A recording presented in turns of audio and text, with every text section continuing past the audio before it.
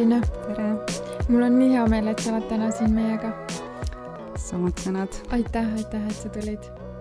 Meie sinuga kohtusime tegelikult üldse mitte nii kaua aega tagasi pereteraapia väljaõppes ja mul on selle üle nii hea meel. Mingite inimestega lihtsalt on see kohene klikk ja sina oled tõesti seal kursusel üks inimene, kellega mul on lihtsalt tekkinud kohene side ja sümpaatia, et mul on nii hea meel. Ja, ma olen täiesti nõus ja jagan sinuga seda sama arvamust. Ja mul on nagu tõsine au, et sa istud siin täna minuga ja oled nõus jagama enda tarkust ja kogemust ka teiste inimestega, et tõesti siiras tänu, et sa siin oled. Ja, aitäh sulle ka kutsumast. Aga räägi natuke inimestele, et kes sa oled, mis sa teed? Hetkel ma töötan Tartu Ülikooli Psühhiaatriakliinikus kliinilise psühholoogina. Et see on siis minu selline igapäevane töö. Ja niimoodi kõrvalt tegelen ka siis oma doktoritöö arendamisega, et sellega ma olen tegelikult juba päris pikka aega tegelenud, kuna ta on selline kõrvaline, et ta ei ole nagu selline põhifookus, et siis lihtsalt võtab natuke rohkem aega. Aga selline südameasi see mul on ja ma kindlasti tahan selle ühel hetkel ära teha. Et ma tunnen, et see lihtsalt annab mulle midagi juurde, millega ma saan nagu hiljem elus veel edasi tegeleda, mingid mõtted mul on selles suunas. Aga üldiselt jah, peamine rõhk läheb siis sellisele kliinilisele tööle, kus ma siis tegelen erinevate patsientidega. Peamiselt on siis minu fookuses söömishäiretega patsiendid ja ka siis erinevate meeleoluhäiretega ja selliste komplekstrauma patsiendid ka. Ja jooksvalt siis kui on võimalus, natukene õpin juurde jälle, et nüüd ongi see pereteraapia väljaõpe, mida ma hästi oluliseks pean oma töös, et ma näen, et see tegelikult iga nii-öelda töö siis inimestega puudutab nii-öelda seda, et ma väga hindan seda teraapiat ja ma näen, et ma saan seda väga palju kasutada oma töös. Ja siis jooksvalt ka, mis väljaõpet parasjagu on, mis mulle sobivad ajaliselt ja ka minu siis sellise töö iseloomuga, et neid ma siis ka juurde võtan.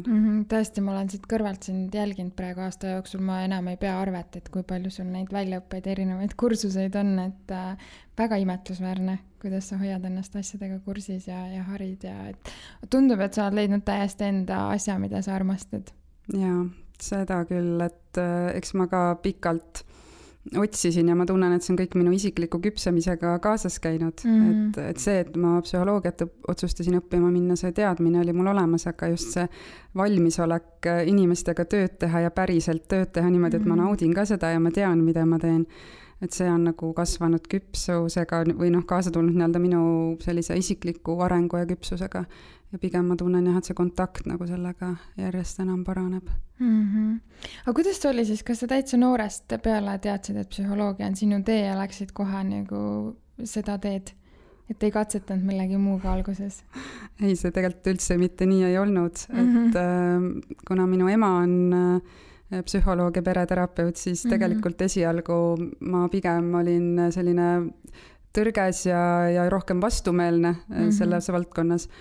Ja kuna ma olen hästi aktiivselt spordiga terve elu tegelenud, siis mu süda kuulus väga pikalt spordile. Ja see otsus ikkagi pärast keskkooli minna ka nii-öelda sporditeadustesse.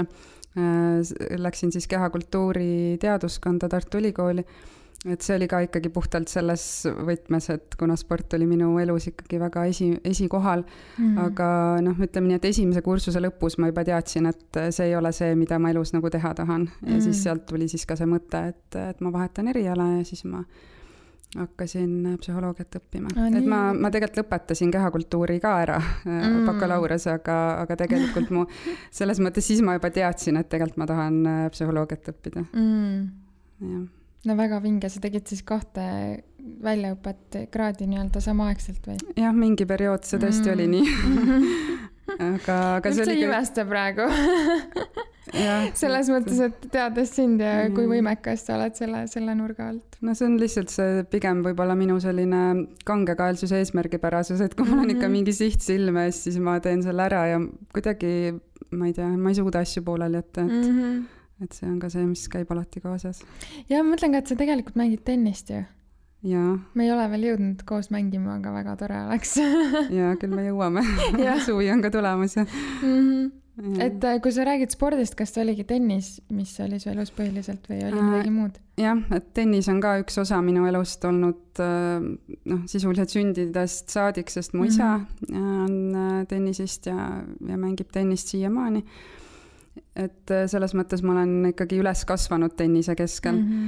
Ja esialgu ma tegelikult rohkem tegelesin kergejõustikuga ja päris alguses ka iluvõimlemisega, aga üsna pea läksin ikka kergejõustikusse ja siis tuli tennis kõrvale, aga ühel hetkel ikkagi tennis nagu vallutas siis selle spordi nii-öelda alade valikus ikkagi minu elu, jah. Tennis on tõesti väga mõnus mäng. Väga naudin ise ka. On küll, jah. Aga tulles siis tänase teema juurde, tänane teema on meil aktsepteerimine. Räägi natuke lähemalt sellest, et mis see aktsepteerimine on? Jah, et aktsepteerimine, see on selline teema, millega me ju tegelikult iga päev kokku puutume ja elu annab meile nii-öelda iga päev võimalust siis õppida seda. Et need on ju kõik igasugused pisiasjad, mis meil elus juhtuvad, millega me igapäevaselt kokku puutume. Ja aktsepteerimine on kindlasti siis nii-öelda võtta elu täpselt sellisena, nagu see praegu on siin ja praegu, võtta ennast selles elus täpselt sellisena, nagu ma olen, sest on asju, on tegureid, olukordi, mida me tegelikult kontrollida ei saa. Ja kui me üritame neid kontrollida, siis me tegelikult lihtsalt paneme ennast rohkem kannatama ja aktsepteerimine siis aitab nii-öelda seda kannatust vähendada ja viib meid tegelikult rahul olevama eluni ja õnnetundeni, suurem õnnetundeni. Siin olid väga olulised asjad minu jaoks, mis sa välja tõid, et tegelikult meil inimestena on ju niivõrd keeruline loobuda sellest kontrollist, et inimene kuidagi tahab omada kontrolli, see kuidagi rahustab meie närvisüsteemi, üldse meile justkui tundub, et meil on niiviisi rahulikum ja parem elada, aga elu on tegelikult nii ettearvamatu ja meil on alati elus muutujaid, mida me ei suuda kontrollida, et sellisel juhul see aktsepteerimine on väga oluline tool või kuidas see eesti keeles nüüd on, abivahend, et sellega toime tulla. Oskus seda nimetada, jah. Sest eks me ju võib-olla inimestena nagu ka aktsepteerime, aga kui me seda nagu teadlikult kasutame, et siis seda võib täitsa oskuseks nimetada. Ja kindlasti on oluline ka teadvustada seda, et alati me ei saa ka aktsepteerida, sest on olukordi, mis vajavad lahendamist, et kus on oluline ikkagi probleem lahendada, et me päris igas olukorras aktsepteerida ei saa ka, aga just mõelda nagu selle peale, et mis olukorras me ei saa või mida me ei saa kontrollida. Et millised olukorrad ei ole meie kontrolli all. Okei, et see aktsepteerimine tegelikult tulebki meil mängu siis, kui me oleme nagu selle olukorra situatsiooni läbi analüüsinud ja jõudnud nagu arusaamisele, et tegelikult mul selles olukorras kontroll puudub, et siis on see, kus aktsepteerimine tegelikult tuleb meile appi. Ja, just. Ja sa natuke nagu mainisid, aga käiks korra veel üle, et miks see aktsepteerimine ikkagi siis oluline on? Mis see mulle nagu juurde annab, kui ma nüüd selle oskuse omandan ja hakkan nagu teadlikult selle poole püüdlema, et ma oskaks siis elus paremini aktsepteerida asju, mida ma ei saa kontrollida. Jah, et kindlasti aktsepteerimise peamine eesmärk on ikkagi vähendada kannatusi, sest valu ja raskus, see on elu loomulik osa, et me inimestena kõik jagame valu, et see on üks inimloomuse osa, ühiskonna osa, inimkonna osa, et valu, raskused, keerulised olukorrad, et need nagunii kuuluvad meie elu juurde. Aga kuidas me siis sellega toime tuleme, väga sageli me ise tegelikult oma siis emotsioonidega teeme veel selle olukorra hullemaks. Ja nii-öelda jääme võib-olla mõnikord ka sellesse emotsiooni liiga kinni, see emotsioon hakkab meile ise raskuseid valmistama, selle tulemusena ka ärevus, stress, depressioon, need võivad nagu nii-öelda välja areneda. Et aktsepteerimine aitab siis vähendada seda kannatust, et loomulikult ta ei võta ära valu, et see on nagu oluline nii-öelda teadvustada, et aktsepteerimise läbi me ju tegelikult, see ei tee mingit nagu imet selles mõttes, et see ei pane seda olukorda kaduma, see ei pane valu kaduma, aga see aitab meil siis leevendada selles olukorras toimetulekut, vähendada meie kannatust. Ja selle tulemusena siis me suurendame enda siis sellist rahulolutunnet. Aga kas siit võib nagu järeldada, et see on tegelikult protsess? Et see ei ole see, et ma nüüd saan sellest olukorrast aru, ma saan aru, et ma ei saa seda kontrollida ja nüüd ma tegelen sellega, et seda aktsepteerida, et see aktsepteerimine ju ei pruugi tulla niiviisi nagu sõrmenipsuga või üleöö, et seda võib teha nagu jooksvalt ja et see tegelikult on protsess. Ja absoluutselt, see aktsepteerimine on vägagi protsess. On küll olukordi, mida me saame ühekordselt aktsepteerida, et näiteks õues sajab vihma, kui mina tahtsin just randa või jalutama minna, mul on vaja kuskile kindla ajaliselt või kindlaks kellaajaks jõuda, liikluses on tohutu ummik, et neid olukordi me saame ka lihtsalt ühekordselt aktsepteerida. Aga tõesti on siis selliseid raskemaid olukordi elus, mille aktsepteerimine võtab aega, see nõuab harjutamist ja seda võib tõesti nimetada protsessiks. See on hästi hea, et sa selle välja tõid, et tegelikult seda aktsepteerimist mulle tundub, et võikski hakata harjutama või tähele panema vähemasti nendes nagu lihtsamates olukordades. Jaa, kindlasti. Et kindlasti need on nagu need kohad, kus on võib-olla kergem hakata seda harjutama, et need on mingis mõttes võib-olla nad ei mõjuta meie elu nii pikaajaliselt, neisse meie ei ole nagu seda ohtu liigselt nagu kinni jääda. Et aga samas nagu selleks, et ikkagi tõesti enda jaoks olukorda mitte hullemaks teha, et sellised igapäevaolukorrad nii-öelda, et siis tõesti harjutada seda, praktiseerida seda aktsepteerimise oskust.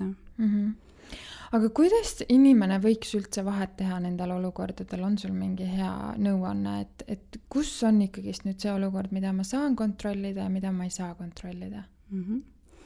Jah, et siinkohal on väike selline analüüs nagu iseenda sees, et kindlasti kõik igasuguste oskuste kasutamine või üldse iseenda mõistmine algab aktsepteerimine või sellest teadvalolekust.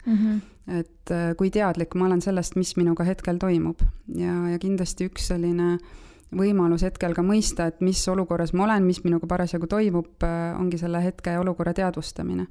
Mis toimub minuga, mis toimub minu ümber. Kui mul on olemas, teadvustan endale probleemi, mida ma tegelikult saan lahendada, millel on lahendused olemas, siis lihtsalt, mida ma järgmisena tegema pean, ongi see, et ma lihtsalt lähen ja lahendan selle probleemi.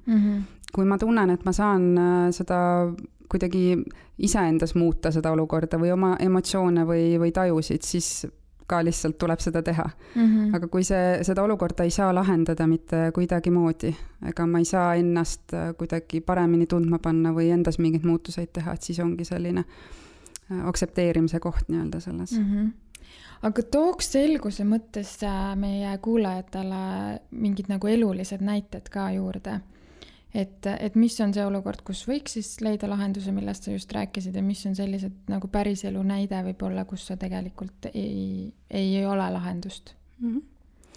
Et näiteks olukord, mida me saame lahendada, et näiteks mõni pikaajaline tüli mõne kas siis lähedase inimesega või on see ka selline konfliktne olukord mõne kindla inimesega, on see töökaaslane, mõni sõber või siis ka näiteks keegi domineeriv inimene, kes liigselt ikkagi kuidagi kahjustab mind, et need on need kohad, mida ma ei pea aktsepteerima ja mida ma tegelikult ei tohikski aktsepteerida. Et ja seal on nii-öelda ma saangi siis endalt küsida, et kas sellele probleemile on mingeid lahendusi, mõelda enda jaoks läbi, mida ma saan sellel hetkel teha. Et, ja kui sellel on lahendused olemas ja mis puudutab erinevaid tüliolukordi, kas on siis partnerlussuhe või sõbrasuhe, siis neid olukordi tegelikult ma saan lahendada. Aga kui nüüd rääkida sellisest olukorrast, mille üle mul kontrolli ei ole, et nendeks on siis sageli sellised võib-olla raskemad olukorrad elus, et kus me näiteks siis kaotame kellegi, on see siis ootamatult kaotame ema, lapse, juhtub mõni õnnetus, mis jäädavalt siis kas muudab kuidagi minu elu, tekitab mingeid püsivaid kahjustusi või läbi õnnetuse kaotame kellegi. Või on mõni oluline suhe, mis puruneb. Et need on nagu need olukorrad, mis ei ole minu kontrolli all, mida ma otseselt enam muuta ei saa, need on juhtunud, siis see ongi selline aktsepteerimise teema. Ja no ütleme nii, et need ongi tegelikult sellised eluliselt ju väga rasked kohad, kus olla, et täpselt sellised suhtekaotus ja lahkuminek on inimestele väga nagu raske asi, millest üle tulla. Et jah, aga tõesti ongi selline, et midagi ei saa teha, kui ikkagi teine pool ei ole selles kohas ja ei soovi seda suhet, et seal ei jäägi nagu midagi muud üle, on ju. Just, jah, ja see põhjustab tegelikult väga tugevat valu ja kannatust inimesele. Ja samamoodi lähedase inimese surm, et sellega kaasneb väga tugev kirjeldamatu valu. Jah. Ja see aktsepteerimine siis ikkagist aitab meil nii-öelda sellistes rasketes olukordades siis kiiremini taastuda? Kindlasti igale olukorrale on vaja anda aega ja kõik tunded, mis ikkagi üles tulevad, need on normaalsed, lubada endale neid tundeid, anda nendele tunnetele aega. Ja eesmärk ei ole võib-olla nagu kiiresti muuta või lahendada seda olukorda, vaid vähendada selles protsessis enda kannatust.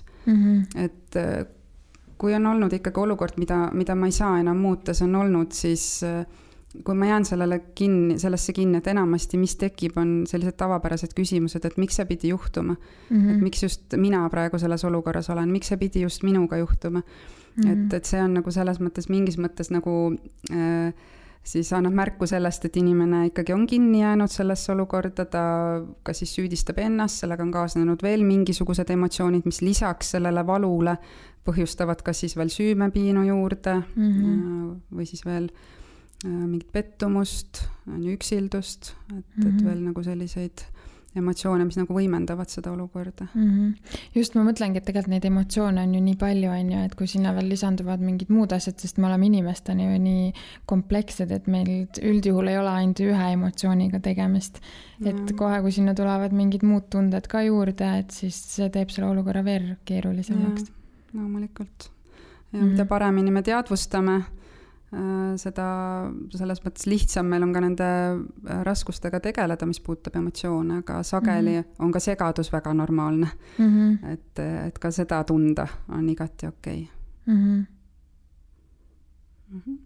Aga võib-olla nagu, mis ma just mõtlen nende selliste keeruliste olukordadega, sest enamasti seal aktsepteerimise raskus ilmnebki selliste elu muutvate või ikkagi selliste raskete olukordadega, et enamasti inimestel kuidagi see mõte, et kuidas see aktsepteerimine ikkagi siis aitab või ma ei suuda hetkel aktsepteerida, et see ei ole praegu üldse minu võimuses. Et siis võib-olla mõnikord ongi oluline esialgu aktsepteerida seda emotsiooni, et mitte üldse nagu seda olukorda, vaid esialgu tõesti lubada enda kurbusel olla, enda üksildusel, enda süütundel olla ja proovida aktsepteerida kõigepealt seda emotsiooni. Sest emotsioon üldiselt on kõige suurem takistus aktsepteerimise juures.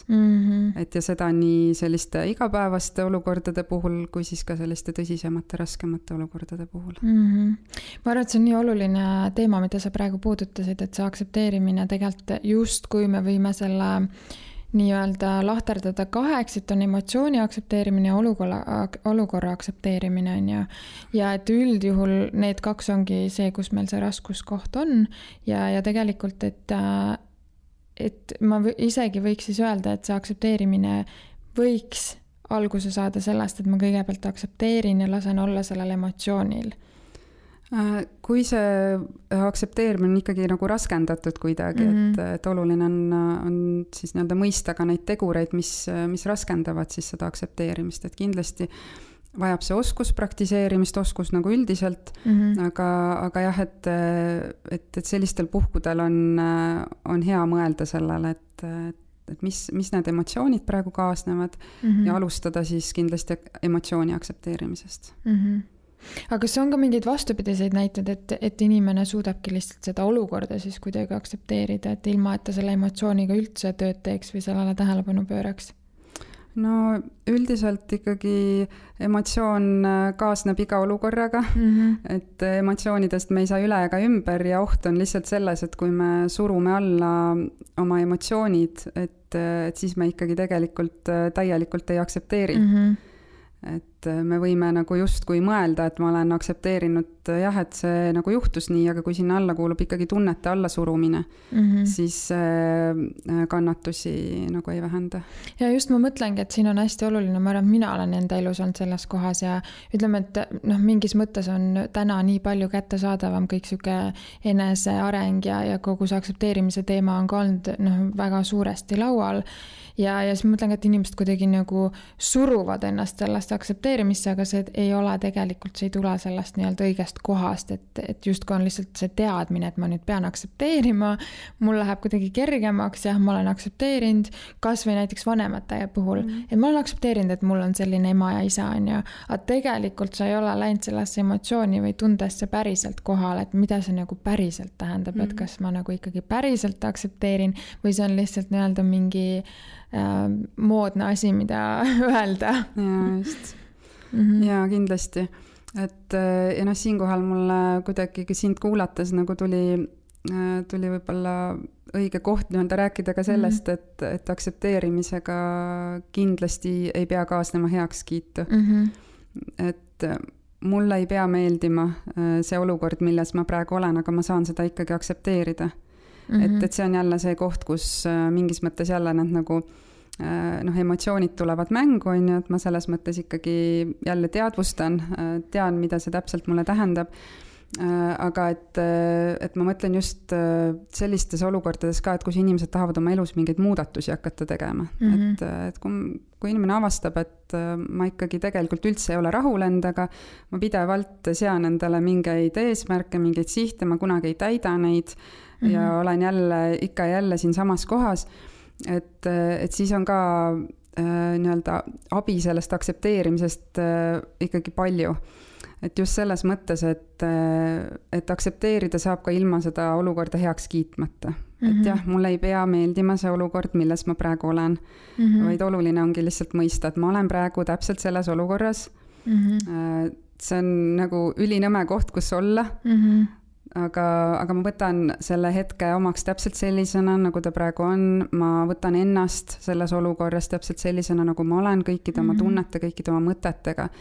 Ja see mingis mõttes annab nagu sellise mingi see nullpunkti või mingi sellise nagu lävepakku, millelt ma siis saan hakata edasi liikuma, et mingeid muudatusi oma elus hakata tegema.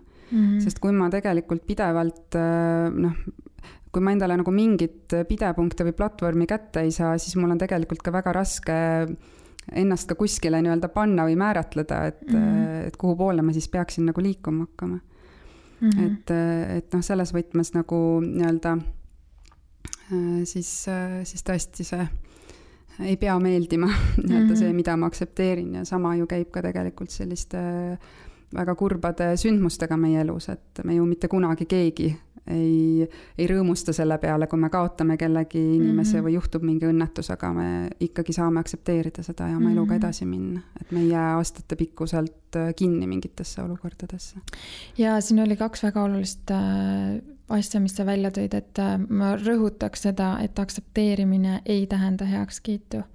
Et see on nagu väga oluline asi, ma arvan, et inimestel tekib selle koha peal ka väga palju selline nagu nii-öelda plokk ette, et just kui tundub, et mis mõttes ma aktsepteerin seda, et siis see ju tähendab seda, et ma olen sellega nagu okei või see käitumine on õigustatud. Just. Aga absoluutselt see ei tähenda seda. Ei, kindlasti mitte, et tõesti see, et väga hästi tõid välja selle, et inimesed väga sageli tõesti usuvad, et kui ma nüüd aktsepteerin, siis ma annan justkui nagu loa sellele halvale olukorrale nagu olla või ma kiidan seda takka, et justkui õigustan seda tegu kuidagi, et aga kindlasti mitte, et see on nagu koht, millel nagu vahet teha. Et jah, et see ei ole, see aktsepteerimine on leppimine, et okei, et nojah, nüüd asjad ongi nii, ega ta ei ole siis see, et mida ma siis nagu heaks kiidan. Ja teine oluline asi oligi see, et tegelikult kui me aktsepteerime, on ju, nagu sa ütlesid, et see annab justkui selle 0 punkti, on ju, et see on ka nii oluline selle kogu teema puhul, ma arvan, aru saada, et see aktsepteerimine ongi see, et see tegelikult, vastasel juhul, kui sa ei aktsepteeri olukorda, on ju, mis sa teed siis, mis see, kuidas see tavaelus nagu välja näeb. See tähendab seda, et sa surud midagi alla või siis põgened, matad enda seda reaalsust millegi muuga. Just, ja see tegelikult põhjustab kannatusi inimesele. Et ja viib inimesed mingis mõttes nagu ummikusse. Et aktsepteerimine nagu ühelt poolt leevendab seda olukorda ja teiseks ta annab nagu selle võimaluse või tee hakata neid muutuseid tegema. Sest aktsepteerimine iseenesest ei ole ju probleemi lahendus. Et see on ikkagi viis, kuidas me vähendame oma kannatust, me leevendame olukorda ja me anname võimaluse muutuste tegemiseks.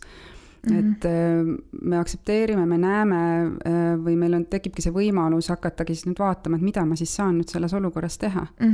Aga see eeldab ikkagi seda olukorra teadvustamist, selle aktsepteerimist ja siis see järgmine samm on see, et ma saan hakata siis vaatama, et mis on nüüd need järgmised viisid, kuidas ma siis saaksin hakata seda probleemi lahendama. Aga senikaua, kuni me vastu võitleme kangekaelselt olukordadel oma elus, on see siis meie mingisugune igapäevaharjumus, mida me ei saa nagu kuidagi ole võimelised muutma või on see mingisugune meile oluline raske sündmus, mis on elus olnud. Et kui me nii-öelda seda ei aktsepteeri, siis me lihtsalt oleme selles kinni, suurendama kannatusi. Et see ongi tegelikult nii-öelda lihtsas keeles öelda kummi venitamine tegelikult. Et nii kaua, kui, mis inimestele väga meeldib teha ju, et nagu mõtled, et ei mõtle selle probleemi peale, tegelen mingite muude asjadega, aga tegelikult see olukord sellisel juhul mitte kunagi ei muutu. Et inimesed võivad niiviisi kannatada tegelikult aastakümneid. Ja ma olen isegi kõrvalt näinud, et inimesed on mingites suhetes aastakümneid, kus tegelikult on väga suur rahulolematus, aga kuidagi toimetatakse ära, kuidagi tegeletakse kõige muuga, lastega, trennidega, tööga ja see ongi tegelikult see koht, kus see aktsepteerimine oleks niivõrd nagu vajalik, et tegelikult see rahulolematus ju saadab sind kogu aeg. Et reaalsuses sa selle eest ei põgene. Ei selle tööga ega mingi muu nagu kõrvalise tegevusega. Ja, et kui see ikkagi reaalselt mu olukord on täpselt selline, nagu ta on antud olukorras, siis seda me põgenemisega me seda kuidagi nagu ei muuda.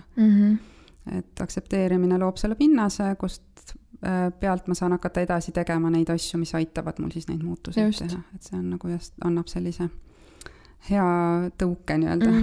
Just, et see esimene samm just ongi see aktsepteerimine selleks, et elus üldse saaks midagi muutuda, et ma saaksin midagi teha teisiti. Et teadvustamine võiks nagu kõigepealt olla, et ma saan aru, mõistan, kus ma omadega olen, mis see minu probleem on ja siis tõesti võiks nagu kuidagi enda jaoks siis katsetada ja hakata harjutama seda praktiseerimist.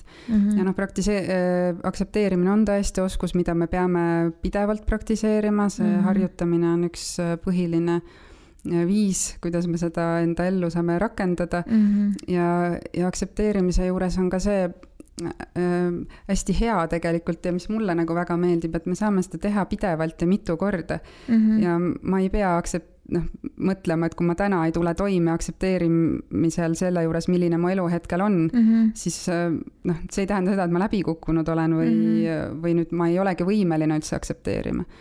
Et ma võin seda teha kas või iga päev, kui mul seda vaja on või alustada oma igat päeva nagu siis selle aktsepteerimisega. Ja mõnikord võib minna ka aeg mööda, ma ei tea, mitu kuud mööda ja siis tuleb jälle mingisugune olukord, mis on siis võib-olla jälle sarnane või seotud või on täpselt sama olukord ja ma saan uuesti seda aktsepteerida. Ma arvan, et see on hästi oluline välja tuua, et tõesti see võib võtta aega.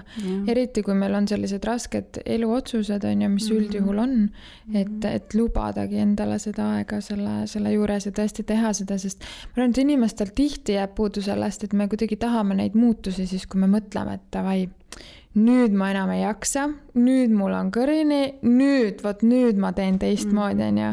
Ja siis mõtled, et nagu läheb päev mööda, nädal mööda, ikka tegelikult midagi ei muutu, mul see enesetunne ei muutu, et lähed tagasi sellesse vanast harjumusse ja kuidagi lööd käega, on ju. Et tegelikult ütleme nii, et see muutus ikkagi tegelikult tuleb niiviisi, kui sa ei anna alla ja sa tegelikult justkui praktiseeridki seda igapäevaselt, nii kaua kui vaja. Just. Ja ma rõhutan seda ka, et kindlasti igal inimesel on oma tempo selleks ja selleks võib aega võtta täpselt nii palju, kui ka inimene tahab. Hästi oluline on teha enda jaoks puhkepause. Et kui ma hakkan liikuma oma teel edasi, ma tean, mis mu siht, mu eesmärk on, siis peatuste tegemine, puhkuse andmine endale vahepeal ka ongi võib-olla hea mitte mõelda sellele ja ennast tõesti välja lülitada ja tulla selle juurde tagasi siis, kui ma jälle valmis olen ja liikuda nagu kindlasti oma tempos edasi. Et kogeda kõike seda, mida ma hetkel tunnen, mis mu siis teele ette jäävad, mis tunded need tulevad, lasta endale olla, anda endale puhkust ja siis jälle analüüsida läbi, et kas ma praegu saan seda aktsepteerida või saan ma seda praegu hoopis lahendada seda olukorda või vajan ma hetkel ikkagi nagu puhkust. Ma arvan ka, et siin on selles mõttes oluline koht, et inimesel on, see vajab julgust. Tegelikult selline endale väga ausalt elule nii-öelda otsa vaatamine, et mis mu elus nüüd toimub, on väga raske. Et me siin justkui räägime aktsepteerimine ja tundub justkui mingi hästi kerge asi, mida teha. Tegelikult ei ole. Tegelikult selle tunnistamine nõuab tohutut julgust. Jaa, absoluutselt. See aktsepteerimine, ta võib tõesti sõna kõlksuna tunduda nagu nii lihtne. Ja nagu sa juba varem mainisid ka, et tänapäeval nii igapäevaseks saanud sõna, et kõik kasutavad seda. Aga kindlasti sellise oskusena, mida oma ellu hakata rakendama, ta ei ole kindlasti mitte lihtne. Et see vajab aega harjutamist ja on okei, kui see ei tule ka kohe välja, sest see on normaalne. Et me inimestena harjume asjadega, me harjutame, me õpime ja selles mõttes, et see, et meil tulevad emotsioonid vahele ja mõtted vahepeal tahavad mujale minna või tuleb hoopis rohkem mõtteid, siis see kõik on normaalne. No ma võin enda elust tuua näite, et tegelikult see aktsepteerimine, kui mina hakkasin sellega tegelema, et see mingis mõttes ei lõppe mitte kunagi, sest elul on alati nagu midagi uut su teele visata ja lihtsalt kui seda oled harjutanud, siis sul tuleb see lihtsamini välja, et sind enam mingid olukorrad, mida sa ei saa kontrollida, sa alistud nendele nii palju kiiremini, et see enam ei vii sind enda keskmest niivõrd välja, et miks see aktsepteerimise ma tahaks välja tuua, harjutamine võib-olla isegi igapäevaselt või igaüks peab leidma enda tempo, võib-olla igapäevaselt on mõne jaoks palju, et see on niivõrd tegelikult toetav. Et elu on ebakindel, elus kogu aeg juhtub asju, mis ei ole meie kontrolli all ja see on nagu nii oluline oskus, kui sul on see nagu ära õpitud või omandatud ühel hetkel, et mina näen, et ma kasutan seda enda elus kogu aeg. Selles mõttes see nagu ei saa otsa või see ei lõppe ära. Ja ma olen täiesti nõus sinuga ja nii hea, et sa selle nagu välja tõid ja selle näite nagu enda peal ka lahti selgitasid, et tõesti see kontakti saamine selle teadmisega, et elus tuleb meil igasuguseid ootamatusi ette ja me ei ole mitte keegi kaitstud ühegi olukorra ega raskuse eest. Ja kui juba seda teadmist nii-öelda harjutada, et mõnel inimesel ongi seda väga raske juba seda teadmist omaks võtta ja seda nii-öelda oma ellu tuua, et seda mõtet võib tõesti kas või igapäevaselt harjutada. Et öelda endale, panna endale kuskile mingid märkmed kirja, vaadata üle, et see ikkagi muutuks, see mõte muutuks nagu harjumuspäraseks. Aga ma korraks puudutan sükest natuke võib-olla hella teemat, et ma mõtlengi, et kui me räägime mingitest käitumistest, mis on selles mõttes sõna otseses mõttes nii-öelda kahjulikud, võib-olla isegi mingi vaimne või füüsiline vägivald on ju, et nii raske on sellistes olukordades öelda, et okei, ma nüüd aktsepteerin seda, mis minuga juhtus. Et ma tean lihtsalt enda elu näitest, kus ma olin hästi pikalt sellises kohas, kus ma ei suutnud nagu omaks võtta, et minuga selline asi elus on juhtunud. Ja kui mul tollal hetkel ka juba tegelikult mu elus oli eneseareng väga nagu aktuaalne teema ja oli kohal ja see info tuli minuni, aga ei suutnud ära klikkida sellega, mul oli lihtsalt, ei ole võimalik, see on mingi nagu jama jutt, et nagu kõik ei ole võimalik elus aktsepteerida, see ei ole võimalik, ma ei saa aktsepteerida seda, et mingi inimene on minu suunal vägivaldne. Aga täna muidugi ma olen jõudnud sellesse kohta, kus ma aktsepteerin seda, mis minuga juhtus. Ma olen isegi ausalt öelda täna sellise koha peal, kus ma olen tänulik, et see juhtus, sest see on nagu see väga suur põhjus, miks ma olen täna see, kes ma olen. Aga ma tean, et 10 aastat kuskil ma olin sellises kohas, et ma ei suutnud seda aktsepteerida, see tundus mulle täiesti jabur ja rumal. Aga milline vabanemine tuleb sellest, kui sa tegelikult võtad selle kontrolli enda kätte ja sa aktsepteerid täielikult, et see juhtus minuga, nii on, aga see on teinud täna minust selle inimese, kes ma tegelikult täna olen. Ja ma tahan siinkohal rõhutada seda, et mis sa enne välja tõid, et see mitte mingil moel ei tähenda heakskiitu. Just.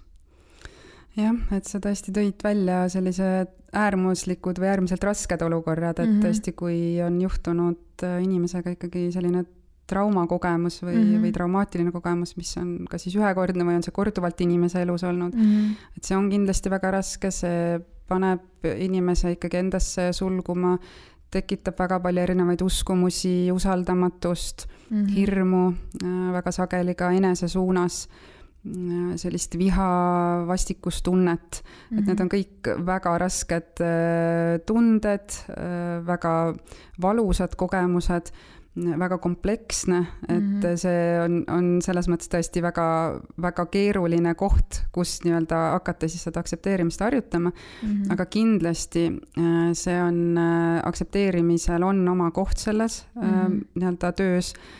Me nimetame seda siis üldiselt nii-öelda traumateraapiaks ja traumateraapia siis selline üks osa on ka siis aktsepteerimine. Et traumatööd kindlasti me ei alusta aktsepteerimisega, et kõigepealt me alustame ikkagi sellise nii-öelda mõistmisega rohkem ja sellise eraldamisega, et see, mida ma läbi kogesin, oli minu kogemus ja see ei ole kuidagi mina. Et see kogemus, see emotsioon, mida ma läbi selle kogemuse saan, väga sageli inimesed, neil tekib väga tugevalt see sama tunne iseenda kohta, nad usuvad seda kogemust nii-öelda või hakkavad ennast defineerima läbi selle kogemustunde.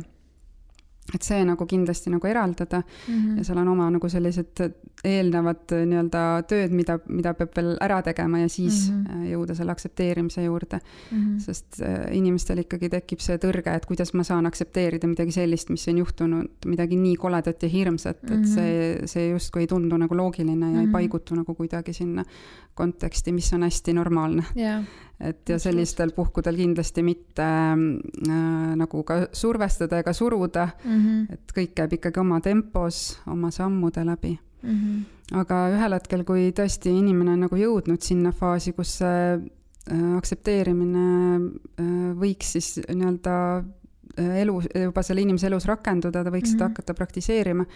Et võib-olla sellistel puhkudel tuleb mängu selline aktsepteerimise nii-öelda vorm nagu radikaalne aktsepteerimine, et seda me siis ka kasutame teraapiatöös ja enamastigi see pärinebki siis sellisest dialektilisest käitumisteraapiast, et Marsha Linehan on siis selle nii-öelda meieni toonud ja tema siis kirjeldabki seda radikaalset aktsepteerimist, et selle reaalsuse omaks võtmist kogu oma siis kehaga, oma südamega, oma hingega, et nii-öelda nagu lõpuni välja. Et ja tõesti harjutada nii-öelda seda lõpuni välja omaks võtmist. Ja see vajab ka ikkagi palju aega, palju harjutamist, sellist hästi teadlikku teadvel olekut iseendast.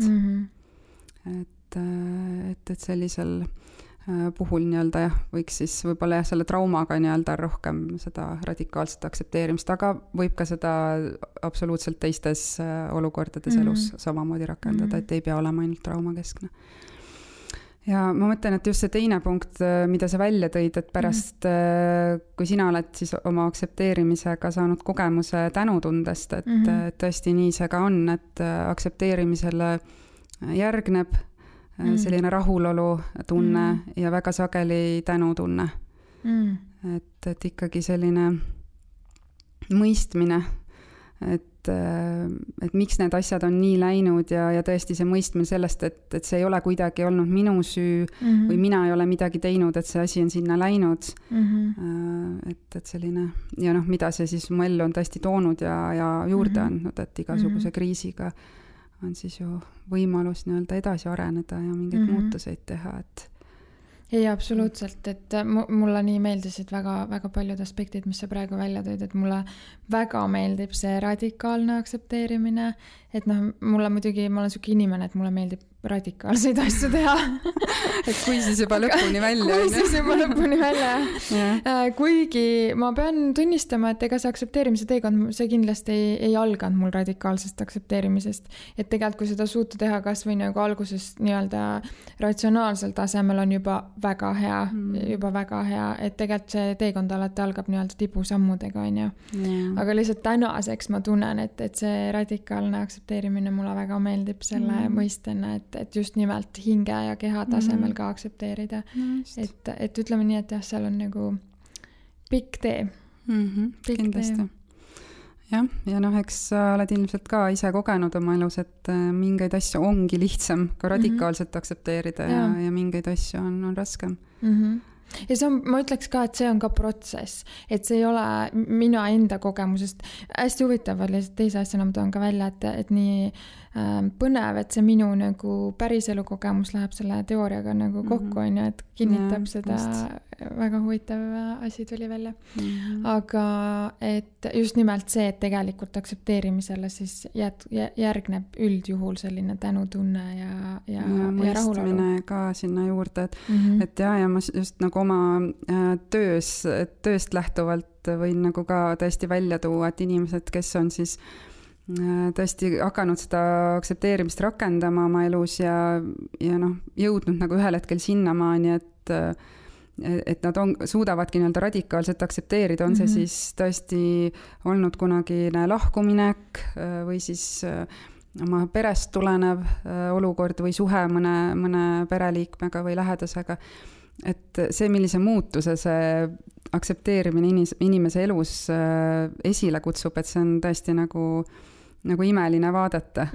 Et just kui selline avanemine ja selline nagu üleüldine valmisolek võtta elu täpselt sellisena, nagu ta on, astuda vastu raskustele, et see hirm nagu igasuguse raskuse ja ootamatuse ees justkui nagu kaob ja inimesed on võimelised tõesti oma eludega edasi minema, et kui on ka olnud selline pikaaegne kinnijäämine mingisugusesse olukorda, et see, kui palju ikkagi rahulolu, mõistmist, avatust see inimeste ellu toob, et see on tõesti imeline vaadata. Siinkohal tahaks tähelepanu pöörata sellele, et kui inimesed praegu mõtlevad, minule lihtsalt väga klikkis ära see, et kus võiks üldse mõelda, et kas ma võiks sellega tegeleda, oleks mul sellest abi, siis üks koht, kus inimesed, kes praegu kuulavad, et kui sa tunned, et sa oled kuskile kinni jäänud, kui on mingi olukord, kus sa oled elus kinni ja juba tegelikult saad aru, et nagu päris tükk aega, et sellisel juhul kindlasti võiks siit võtta paar nõuannet, võtta seda infot vastu, sest see aktsepteerimine tõesti on abivahend selleks, et liikuda elus edasi. Jaa, absoluutselt ja hullemaks see ju nagunii ei tee, et selles mõttes ei ole mingit hirmu või ohtu selle proovimise juures, et pigem asjad võivad ainult paremaks minna, et isegi kui need muutused ei toimu kohe, seda märkamist enda sees, et midagi on minus muutunud, ei toimu kohe, siis halvemaks ega mitte midagi ei tee. Ja tõesti pigem proovida seda siis veel ja võib-olla natuke teise nurga alt, mõelda oma emotsioonide peale veel seal juures ja proovida ka neid aktsepteerida. Just nimelt, et kaotada ei ole mitte midagi, ainult võita. Ainult võita. Just. Ja ma mõtlesin, et ma toon selle näite ka siin selle radikaalse aktsepteerimise all, et ma armastan seda. Et ma võin tuua ühe näite enda elust, kus mul oli siuke raske lahkuminek, on ja kuna ma olen nii tugevalt endaga tööd teinud, siis ma täna olen suhteliselt heas kohas enda mõtete ja tunnete aktsepteerimisega ja läbi töötamisega ja nii. Aga tükk aega, kui ma seda inimest kohtasin, siis tundsin, et kehaliselt ikka tekivad mingid reaktsioonid. Keha tuli mu ellu tegelikult suht viimase nagu astmena, kus ma hakkasin oma kehaga nagu tööd tegema. Algselt ma alustasin ikkagi mõtetega ja siis tunnetega. Aga jah, et see on nii huvitav, et ikkagi käia need kõik 3 tasandit läbi, et üks tunnen, et keha ikka reageerib. Aga see on ka väga okei. Seda on hea märgata, ma panin seda tähele, ma sain aru, et jumal tänatud, et ma olen nagu mõistusega aru saanud, et see olukord ei ole mulle hea. Tunnetega ma suudan ka ära diilida, et keha veel reageerib, aga seda ka nagu märgata ja siis ega sellele oli lihtsalt vaja aega nagu, et seal midagi muud ei olnudki ausalt öelda teha, et ja lõppkokkuvõttes me ju korraga neid kõiki nii-öelda aktsepteerida ongi väga keeruline, et väga sageli ongi oluline võtta need nagu lahti osadeks, sest ega see tunnete, mõtete, selliste tajude, kogemuste eristamine on ka üks väga oluline protsess iseenda juures, enesest teadlik olemise juures. Ja kui me nagu nii-öelda teadvustame siis neid tasandeid eraldi, nad on kõik tegelikult eraldi seisvad, nad on osa meist, nad ei ole kindlasti mitte meie ise, nad on osa meist, aga tõesti seda, et seda aktsepteerimist saab alustada siis nii-öelda teatud osadest ja lõpuks siis jõuda sellise radikaalse aktsepteerimiseni nagu välja. Inimestel võib olla väga erinevalt, et minu arust mingid osad inimesed, keda mina olen oma elus kohanud, neil on palju lihtsam alustada üldsegi tunnetega tööd. Et mina lihtsalt olin kuidagi väga ratsionaalne, hästi pikalt enda elus tunded olid väga alla surutud, aga olen täheldanud, et inimestel võib olla seda hästi vastupidi, et võib-olla kehaliselt tuleb see muutus või emotsioon on palju lihtsam aktsepteerida, kui siis see, et su mõte lihtsalt tuleb kogu aeg peale mingit, et panna sinna nagu pidurit. Ja loomulikult ja inimestena me jäämegi kõiki oma näolisteks ja täpselt sellisteks, nagu me oleme ja mõnel on tõesti lihtsam orienteeruda oma emotsioonides, neid mõista, mõned käivad elu lõpuni nagu udu sees oma emotsioonidega ringi ja see on ka täiesti normaalne. Et see on ka üks koht, mida teadvustada iseenda jaoks ja see teadmine nii-öelda ju tegelikult aitab mind inimesena. Just.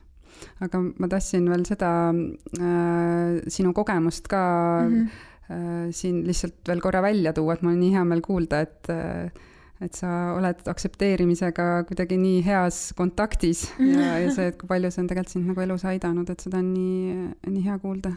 Siin enda värsket või sellist nagu vahetut kogemust. Tõesti, et ma olen seda hästi tänulik selle eest, et see mu ellu üks hetk tuli ja tõesti võin öelda, et see abivahend on mind väga palju elus edasi aidanud. Ja ma saan aru, ma ütleks kõige rohkem võib olla selles osas, et ma julgen teha muutusi tegelikult. Et ma ei jää olukordadesse enam kinni.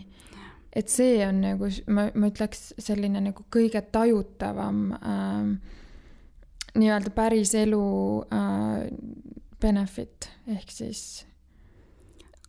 kasu, jah.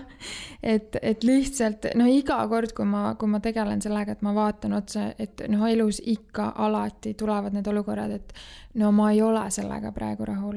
Midagi on siin valesti. Et julgen otsa vaadata ja siis alati läheb elu paremaks. Alati.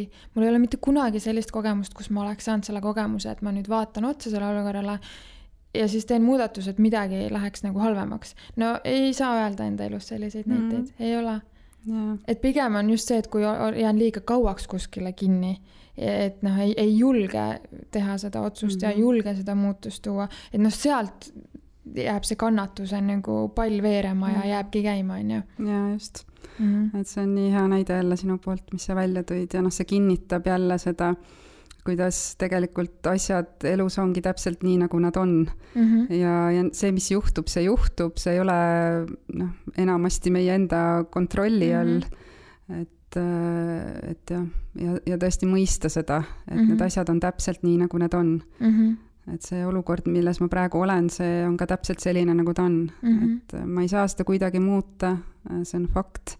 Ja kui ma sellesse kinni jään mõeldes, et miks see ainult minuga nii juhtub või kuidas see nüüd saab siin minu elus olla, siis see lihtsalt põhjustab meile raskuseid.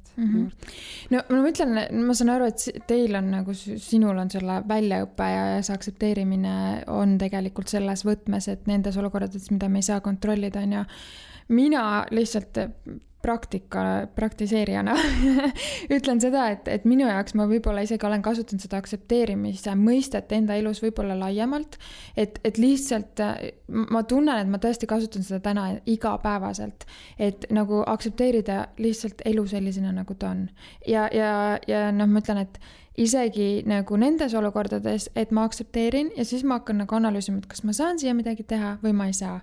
Et võib-olla, ma ei tea, kas aktsepteerimine on siis õige sõna, aga nii-öelda julgus vaadata otsa elule selliselt, nagu ta on.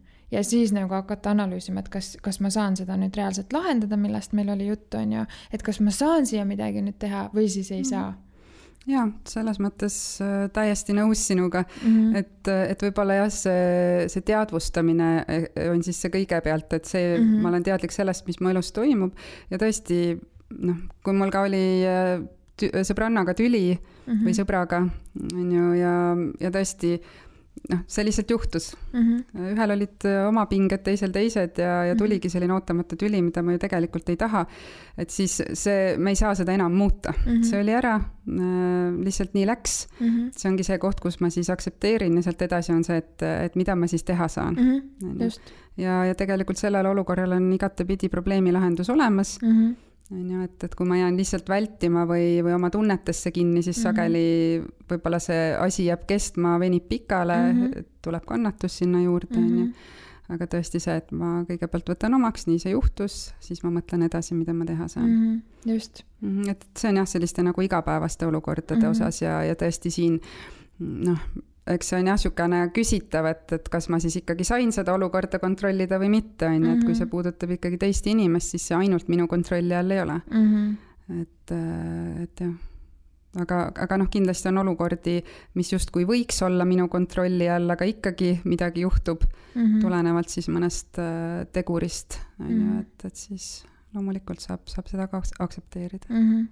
Aga just nimelt jah see, et sa ikkagi julged nii-öelda vaadata otsa asjadele tegelikult, et noh, see elu on lihtsalt nii palju lihtsam. Jah, mõtta siin on hästi hea näide on see, et käia nagu või olla oma elus avatud silmadega.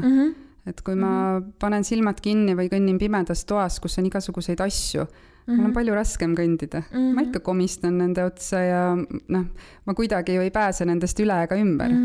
Et need asjad on ikka seal. Need asjad on ikka seal. Jah. Aga avatud silmadega ma näen seda, mis mu elus on, ma näen neid kohti ja ma olen nendest teadlik. Et siis lihtsalt hoiab ära nii-öelda seda komistamist, seda ebamugavust, et noh, siuke kompamine on ju ikka siuke väga ebakindel tegevus või kuidagi ärevust tekitav, sest ma täpselt ei teagi, et kuidas ma siis nüüd selles olukorras siis olema peaks või käituma peaks, aga just see nägemine, avatud silmadega oma elu vaatamine, et see pigem annab juurde. Absoluutselt, ma tooks siia siukse hea näite, mis mulle kunagi meeldis, ma isegi ei tea, kus ma seda enam kuulsin, aga selline ütlus, et ei ole olemas pimedust, on ainult olukorrad, kus ei ole valgust. Jah, see on väga hea point. Et asjad on ikkagi seal. Asjad on alati seal. Sest me mõnikord ikka mõtleme, et kui me nagu kuidagi ei vaata neid või peidame nad ära, et siis neid justkui ei ole olemas. Et see on justkui see, et ma kuidagi, noh, siuke igapäevane lihtne näide, et võib-olla kapis on siuke segadus ja viskan oma riided kuidagi sinna, et siis kui ma selle kapi ukse kinni panen, siis tegelikult mul on hea olla, mind nagu ei häiri see, aga tegelikult noh, ikkagi mingil hetkel tuleb meelde, et mul on ikkagi see segadus seal. Et mingil hetkel kuskil koputab. Et ikkagi see on seal, et ma kuidagi nagu tegelikult see kuhugi kadunud ei ole. Et jah.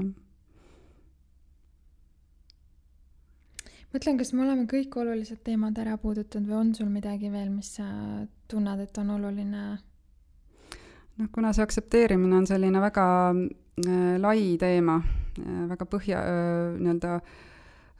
siis võib-olla teema, millel võiks peatuda väga pikalt ja jutt selle osas nagu otsa ei lõppe, et kindlasti ma täna siin kõiki asju niikuinii ei jõua sellega seonduvalt ära rääkida, et aga kindlasti sellistel väga olulistel osadel me oleme nagu peatunud. Aga võib-olla veel nagu sellest mõttest ka, et just selle aktsepteerimise, et mida see veel nagu mu ellu nagu tuua võib lisaks siis sellise rahulolu ja õnnetunde osas, et võib-olla selline mõte ka veel, et kui ma tegelikult aktsepteerin seda, mis minu elus toimub, mis minuga toimub, siis ma tegelikult juba automaatselt hakkan aktsepteerima ka seda nii-öelda teisi ja teistega seonduvaid teemasid. Et see mitte nagu ainult ei puuduta nagu võib-olla mingit ühte minu eluvaldkonda, vaid see tegelikult laieneb igasse minu eluvaldkonda. See on nii äge, et sa selle välja tõid, sest ma ütlengi, et siin tundub justkui, et me räägime mingist ühest kitsast asjast, aktsepteerimine on ja ma lihtsalt tahan inimestele panna südamele, et see muudab sinu elu ära, kui sa hakkad seda tegema. Ja see ongi see, et tegelikult see on justkui ühe oskuse omandamine, aga see mõjutab tervet su elu. Tervet su elu, absoluutselt kõike, see mõjutab su suhteid, see mõjutab su tööd, et lõpuks, kui sa oled selle oskuse omandanud, sa saad seda kasutada igas eluvaldkonnas. Absoluutselt.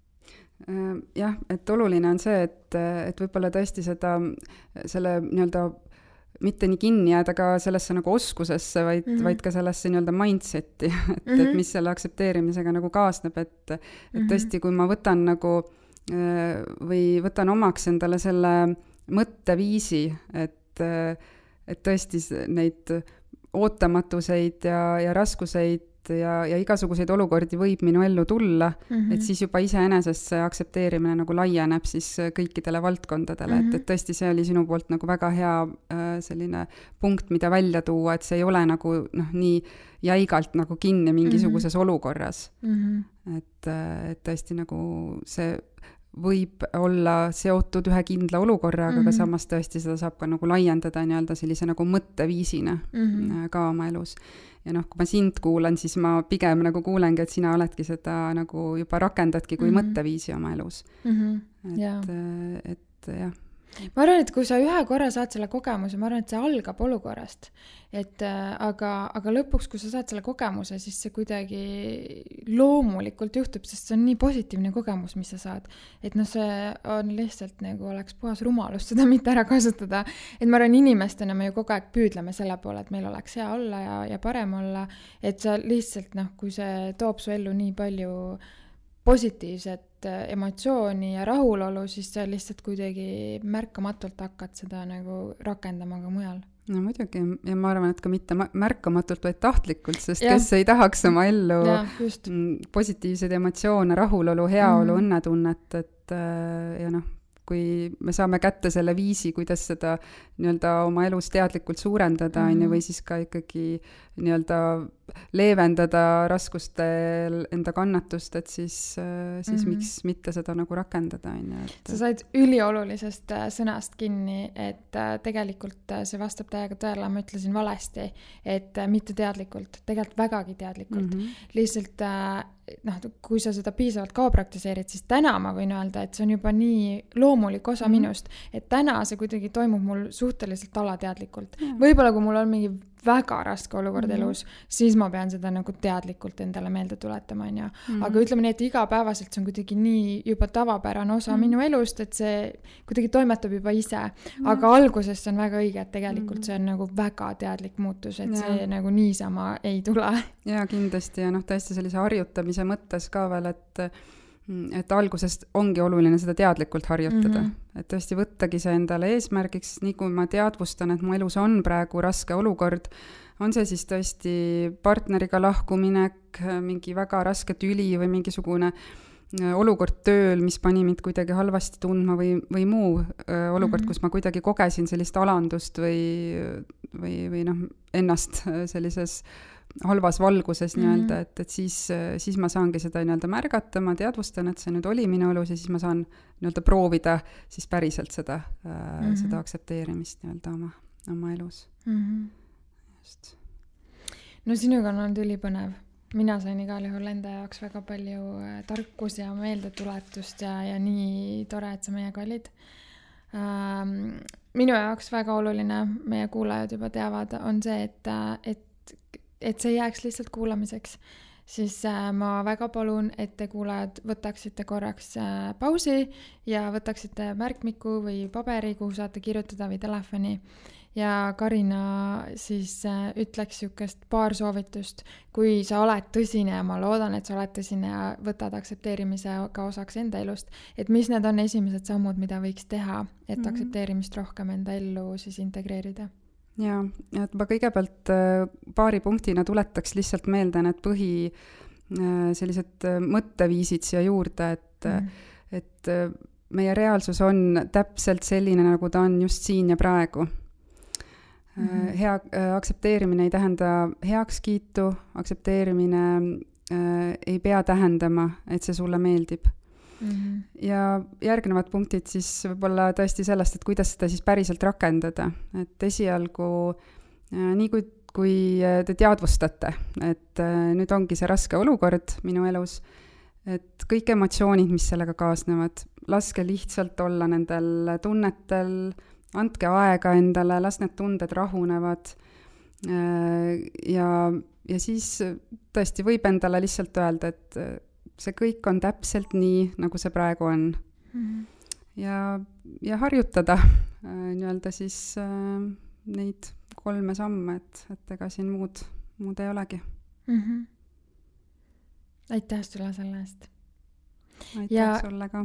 Küsiks siia lõppu veel ikkagist, kui inimestel on selle vastu sügavam huvi ja tahavad rohkem lugeda, on sul mõni hea raamatusoovitus anda neile?